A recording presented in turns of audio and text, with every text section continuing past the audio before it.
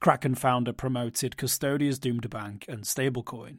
The US Federal Reserve rejected Custodia Bank's application for a master account on January 27th. Last week, it released a document explaining its reasoning for the rejection. Like Kraken founder Jesse Powell, many fans of Custodia, formerly Avanti, praised its fully backed non-fractional reserve banking application. However, almost no one spoke about Custodia's shadowy plan to mint its own stablecoin, with, quote, implicit backing, end quote, from the Fed, that would, according to regulators, add, quote, a new meaningful, volatile source of demand for Federal Reserve liabilities, end quote. Aside from Custodia's founder Caitlin Long, the bank had no bigger cheerleader than Powell. Indeed, he tweeted his support for Custodia regularly. Unsurprisingly, he has a long history of supporting other shadowy stablecoins, especially Tether. Jesse Powell's advocacy for Tether. Tether has a long, curious history with Powell and Kraken. For significant periods, Kraken offered the only USD-denominated trading pair for Tether on any publicly quoted market.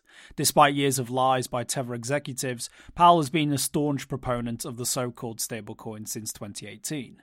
Kraken would also allow Tether traders to blow out any possible short positions priced using Kraken's USD reference price for Tether. Many over-the-counter and derivative financial products use reference pricing from major exchanges like Kraken. On May 11, 2019, for example, Tether traded at $1,000 per USD on Kraken. Allowing further thrashing of bets against Tether's peg, on May 12, 2022, Tether traded at 92 cents per USD on Kraken. The exchange processed a staggering $1 billion worth of Tether transactions at various prices throughout the single day. As the founder of one of the industry's oldest exchanges and with experience working for Mt. Gox itself, Powell's support for Custodia led many to believe in the merits of fully reserved banking. However, there are few examples of non-fractional reserve banks, which generate little profit and struggle to compete with other banks with access to favourable leverage into fixed income markets. Despite Powell's endorsements, fully backed bank accounts are not a reality of modern life. Instead, Custodia plan to earn profit in other, less conventional ways. Destined for failure. The Federal Reserve's rejection letter refers to Custodia's description of itself as, quote, a compliance bridge, end quote, between digital assets and the mainstream payment system. Custodia also shot itself in the foot by inviting greater scrutiny of its application and the fact that it didn't seek deposit insurance with the Federal Deposit Insurance Corporation. In addition, the Fed expressed concern about Custodia's lack of risk management protocols and its novel financial offerings.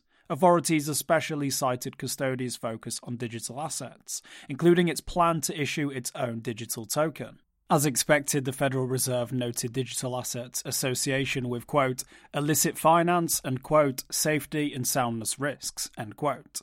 Custodia had planned to issue a stablecoin called AVIT, something the Fed derided. It said Custodia could plan to hold its AVIT reserves in its Fed-supported master account, creating the impression that it had implicit backing by the central bank. This could create the veneer of legitimacy needed to scale quickly and enable pseudonymous blockchain transactions with perceived backing by the US government.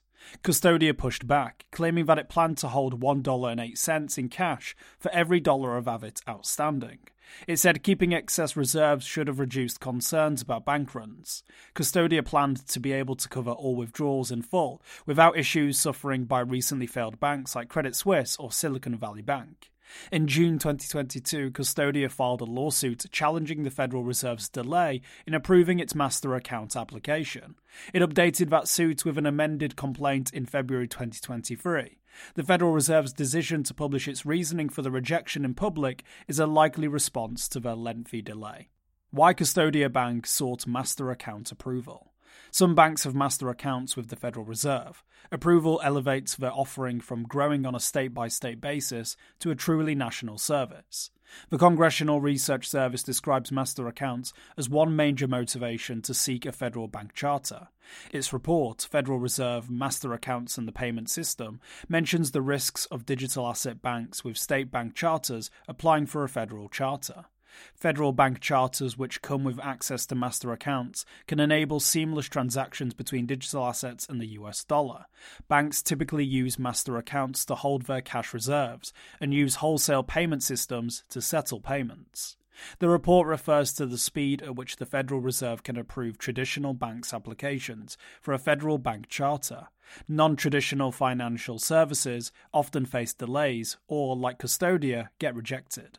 The Federal Reserve attempted to make the application process more transparent, with guidance published in August 2022.